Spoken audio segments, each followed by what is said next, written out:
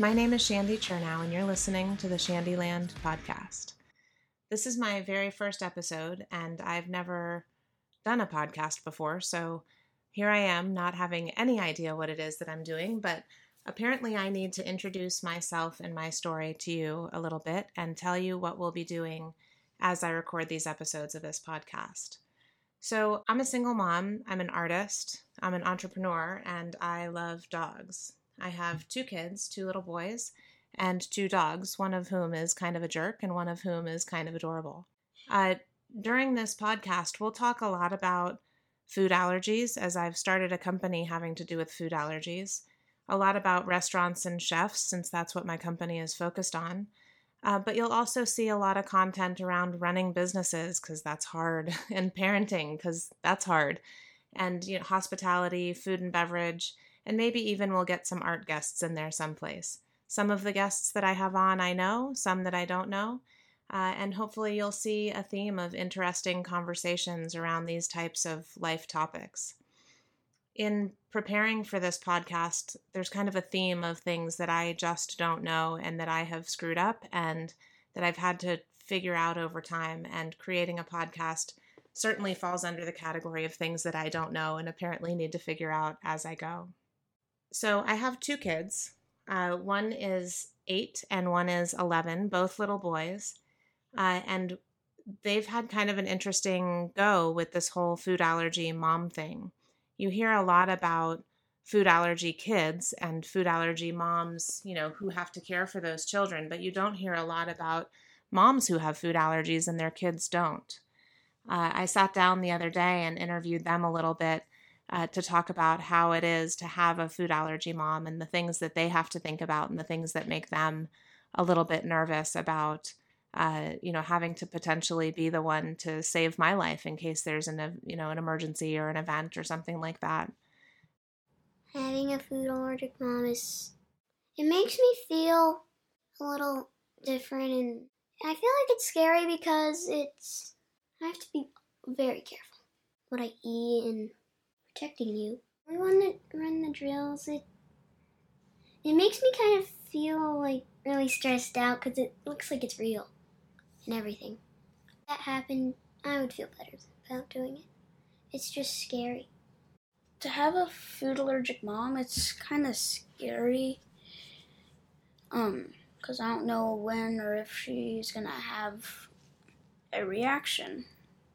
But all the drills, it helps, because I know that we know we can do the right thing, know how to do it. What happens during the drills is you fake pass out on the couch like you had an allergic reaction, and then goes and grabs the EpiPen and does the jabby thing on your leg, while I get your phone and pretend to dial 911. So Jab's mommy is supposed to still be passed out, but she's acting as the receiver on the other end of the call. I definitely feel more prepared that way. So that's been kind of an interesting and a little bit different spin on food allergies than I think you hear about a lot of the time. I'm also an artist. About 4 years ago, I picked up a paintbrush for the very first time at one of those, paint and wine type of events. You go in and they teach you how to paint a particular picture. And I loved it so much that I ordered a ton of art supplies from Amazon.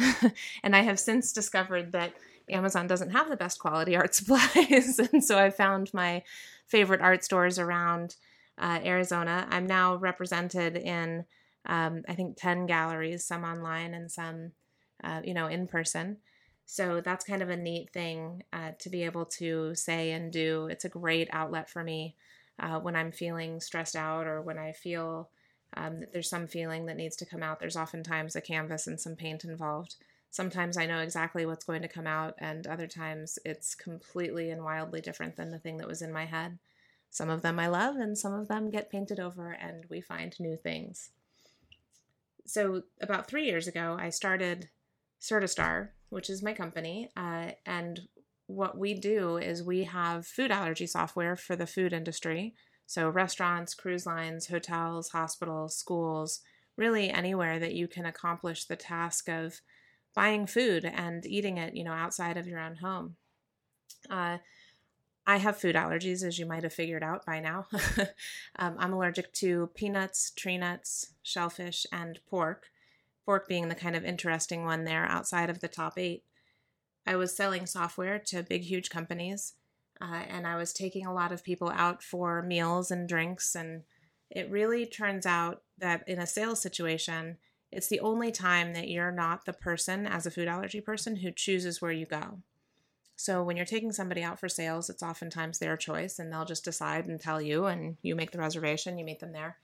And so I found myself not wanting to burden the conversation with my customer with my food allergies. So I would go early, like super early, like 30, 45 minutes early, and have the conversation. I use a big T and a big C there. The conversation with the restaurant, whether that was the hostess or the server or whoever it needed to be, figure out what it is that I could eat safely, and then kind of make like a wink, wink, nod, nod deal with the person that, they'd never seen me before, and I was just going to order like a normal human when my customer got there. And there was a lot of energy and a lot of effort put into keeping myself safe, and at the same time removing that burden from my customers, or that stigma from the conversations with my customers during those meals. And I just got tired at some point and thought, gosh, there has got to be a better way to be able to do this. And that's kind of where Certastar was born from. My first food allergy came on when I was 28. I didn't know that I was food allergic before that. I woke up one day with this big, huge, ginormous, I cannot stress the ginormous part of this enough, ginormous lip. And my dad, who is a retired now, but, was a long-time practicing physician, I sent him a picture of this lip. And I guess I must have texted it to him, although it feels like it was so long ago that I don't know that texting pictures was really a thing. But I sent it to him, and he called me immediately and said, okay, number one, you've got to delete that picture. Like, no one else can ever see this. It can't see the light of day. And number two, you need to go see an allergist because you've got a food allergy. So that's what happened next. I went to a food allergist, and they did all sorts of crazy tests on me. And the only thing that showed up positive for food at that time was pork. Turns out that particular allergy test was right, because the next couple of times that I accidentally ingested any kind of pork product, I got really, really, really ill. And then as I got a little bit older, I developed into my other anaphylactic allergies. After my second son was born, we found peanuts, tree nuts, and shellfish. As a kid, I used to have terrible, horrendous stomach pain. And, I had a nurse mom and a doctor dad, and we never really figured out, nor did we really, kind of make an attempt. We just figured I have stomach pain and it must be gas. And, I would just kind of struggle through with that. We never really did anything about it. But looking back on it and knowing what I know now, I suspect I was having a food allergic reaction then. We'll never be able to test it or prove it or show it or anything like that. But, I just kind of feel like that was the beginnings of it, just with much less severe reactions than I have now. I went to Vanderbilt. My degree is in computer science and math. Not that that's relevant to my food allergies, just a little piece of information about me. And one of the classes that I took there was a black and white photography class, which I loved, by the way. And we had to go out and take all these pictures, obviously, and I'm old enough that it was on 35 millimeter film and not digital. And so you had to develop the pictures, which, sidebar, was really cool. You go into the dark room, and the first step is in this like super, super pitch black room where you have to, just by feel, wind the film around this little funny metal contraption. And then you start adding all these chemicals. And the reason that that's relevant is that we thought what was happening was related to the chemicals. My hands and my feet started to blow up like paddles, kind of arbitrarily, just sometimes and not other times. And so the thought was, well, what's changed? This photography class with all these chemicals, it must be a reaction to that.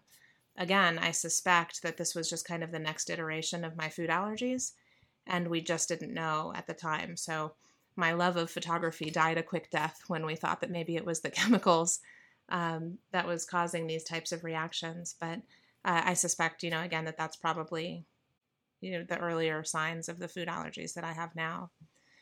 They say that when you have food allergies, every reaction can be exponentially worse than the reactions that you've had before. And so if you look at it like that, with that type of progression, when I was a kid, I had tummy pains. When I was, a teenager, early 20s, I would have these big, huge swellings happening in my hands and my feet. And then as I got older into my 20s, I started having, more anaphylactic reactions. So it kind of makes sense to look at it that way. Again, we'll just kind of never know. And now, I have a tendency when I accidentally ingest one of my allergens to go into shock. My blood pressure drops and, I lose, it's kind of like I'm drunk. I lose the ability to really speak coherently. I lose the ability to really make use of my hands and feet, and walking is a problem, talking is a problem, stabbing myself with an EpiPen is a problem, which is obviously a more severe situation than the ones that I used to experience. And so the only real cure for my food allergies and for anyone else who's anaphylactic is to completely and totally avoid the food that I can't have, which is pretty scary and difficult and challenging and all those things. And that's really kind of how Certastar ended up coming into existence, because it's a huge pain in the neck to do. I love going out to eat just like everybody else, and it can be really intimidating and scary, and you really don't want to be a pain in the neck. I hate nothing more than having my food allergies be the center of conversation at any meal with any group of people. I would much rather stay out of that limelight, if you will. And so Certastar really helps with that. And that's kind of the genesis and the direction and the reason for how it works the way it works and the reason that we exist. Finding out about my food allergies, I told you a little bit about my big, huge, fat lip. A lot of people talk about food allergy testing, which is super fun. They do these little scratches. They stab the food, or they stab a little vial of the liquid, and then they scratch your skin with it. And they do however many it takes. I mean, I've had my entire back covered in scratches. I should post those pictures along with the podcast at some point, because they're awful. And it turns out that the scratch tests think that I'm allergic to like 35 things. I'm not, thankfully, because that would be super difficult to figure out anything that I could eat. And I've also had all the blood tests, and that shows all the same things. But the things that I've really ever had an anaphylactic reaction to are just those 4: peanuts, tree nuts, shellfish, and pork. I'm sure that allergy testing will be a topic of some future podcast that we'll do with some future guest that I don't know who it is yet, because it's an interesting topic and one that, there's not really a good solution for. One of the things that's interesting, particularly as I've gained more and more expertise on food allergies, is figuring out what to do when something goes wrong.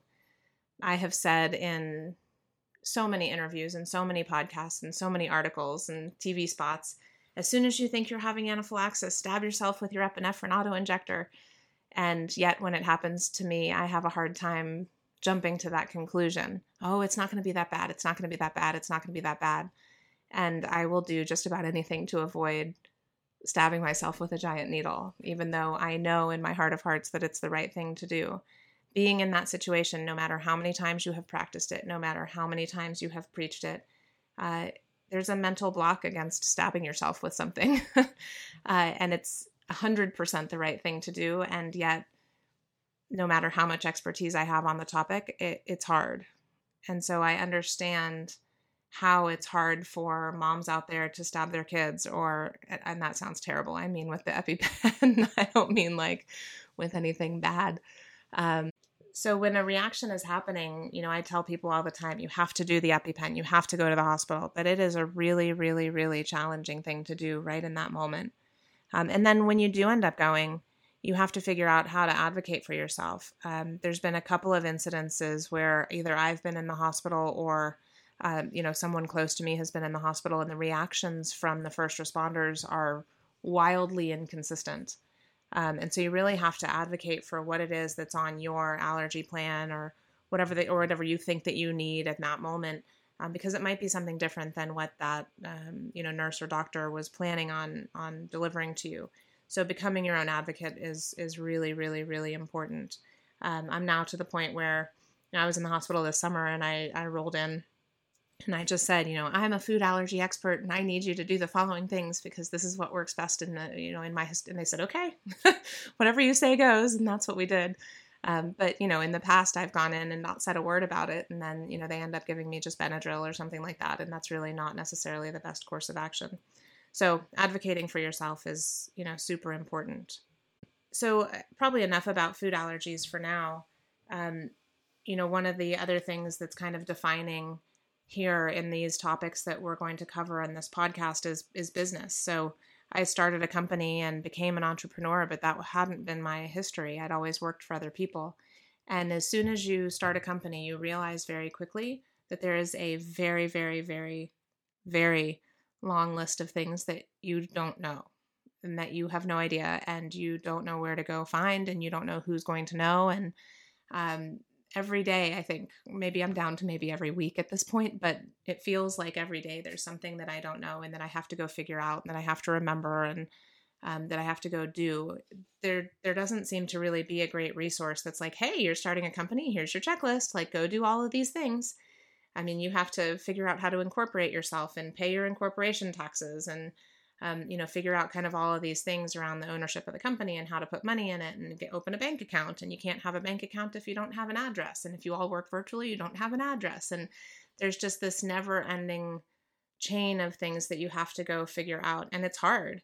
And people oftentimes will ask me, what advice would you give to somebody else who wants to start their company? And it's always just go ahead and do it because nobody else has any idea what they're doing either. So all the things you don't know, you can figure out along the way and you can find somebody to go ask.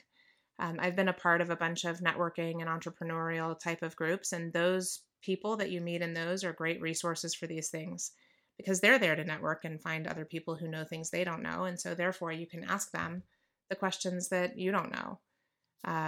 It's the dumb little things like, I don't know, figuring out how to make an employee handbook once you have employees. You know that you're not reinventing the wheel here, but Googling, can I please steal your copy of an employee handbook isn't particularly the way to go either. And so you kind of have to figure out all these little things that when you work for other people, you take for granted. Hiring and unfortunately firing and all the paperwork that goes along with it and filing systems and all that stuff is super duper duper challenging and difficult and a pain, and yet something that you can get through. And it's something that every other entrepreneur on the planet has had to go through as well. So somebody please write that book, the checklist of all the things that you need to do to start a company and keep it going. It won't be me because I'm just kind of stumbling through the dark trying to figure all of those things out. And thankfully, I've had quite a bit of help along the way to be able to do that. One of the things about starting a company has been unexpectedly turning into kind of the face and voice of that company. You see this a lot, right? The Elon Musks of the world or the Larry Ellisons of the world or the Bill Gates of the world, where the name of the company and the name of the founder are almost synonymous or interchangeable, Steve Jobs. And that's certainly been the case here as well. We do get a lot of press, mostly because of an amazingly good publicist that we work with named Nicole Meiden. If you need a publicist, go talk to her because she's fabulous. But also because the thing that we do is important and is a feel-good topic. There's so many people with food allergies and so many people know someone with food allergies, and yet it seems to be this kind of mysterious, nebulous topic out there that people always want to know more about. They're nervous to entertain somebody with food allergies or have them over or even go out with them. And so there's a lot of articles and news stories and whatnot that have been done about us, which is amazing, except that I found myself being that voice and that face. And all of a sudden there's a makeup artist and, hair tools that I didn't even know existed before and, new outfits. And it's kind of fun, but it's also kind of scary being that single point of failure for the company. And what happens if I screw it up? And what happens if I say the wrong thing? And would they edit that out? And it's been a really interesting journey along the way, which has culminated in me doing this podcast. At this point, I have done so many interviews and been on so many other people's podcasts, and quite a few people had said to me, you should really start your own podcast. And so here we find ourselves kind of coming full circle in this little conversation with myself.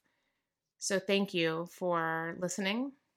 Thank you for being here with me, and please subscribe to the podcast if you don't mind. You can find us on all the social media channels as well, and I really look forward to talking to you again soon. This has been the first episode of the Shandyland podcast. Thank you.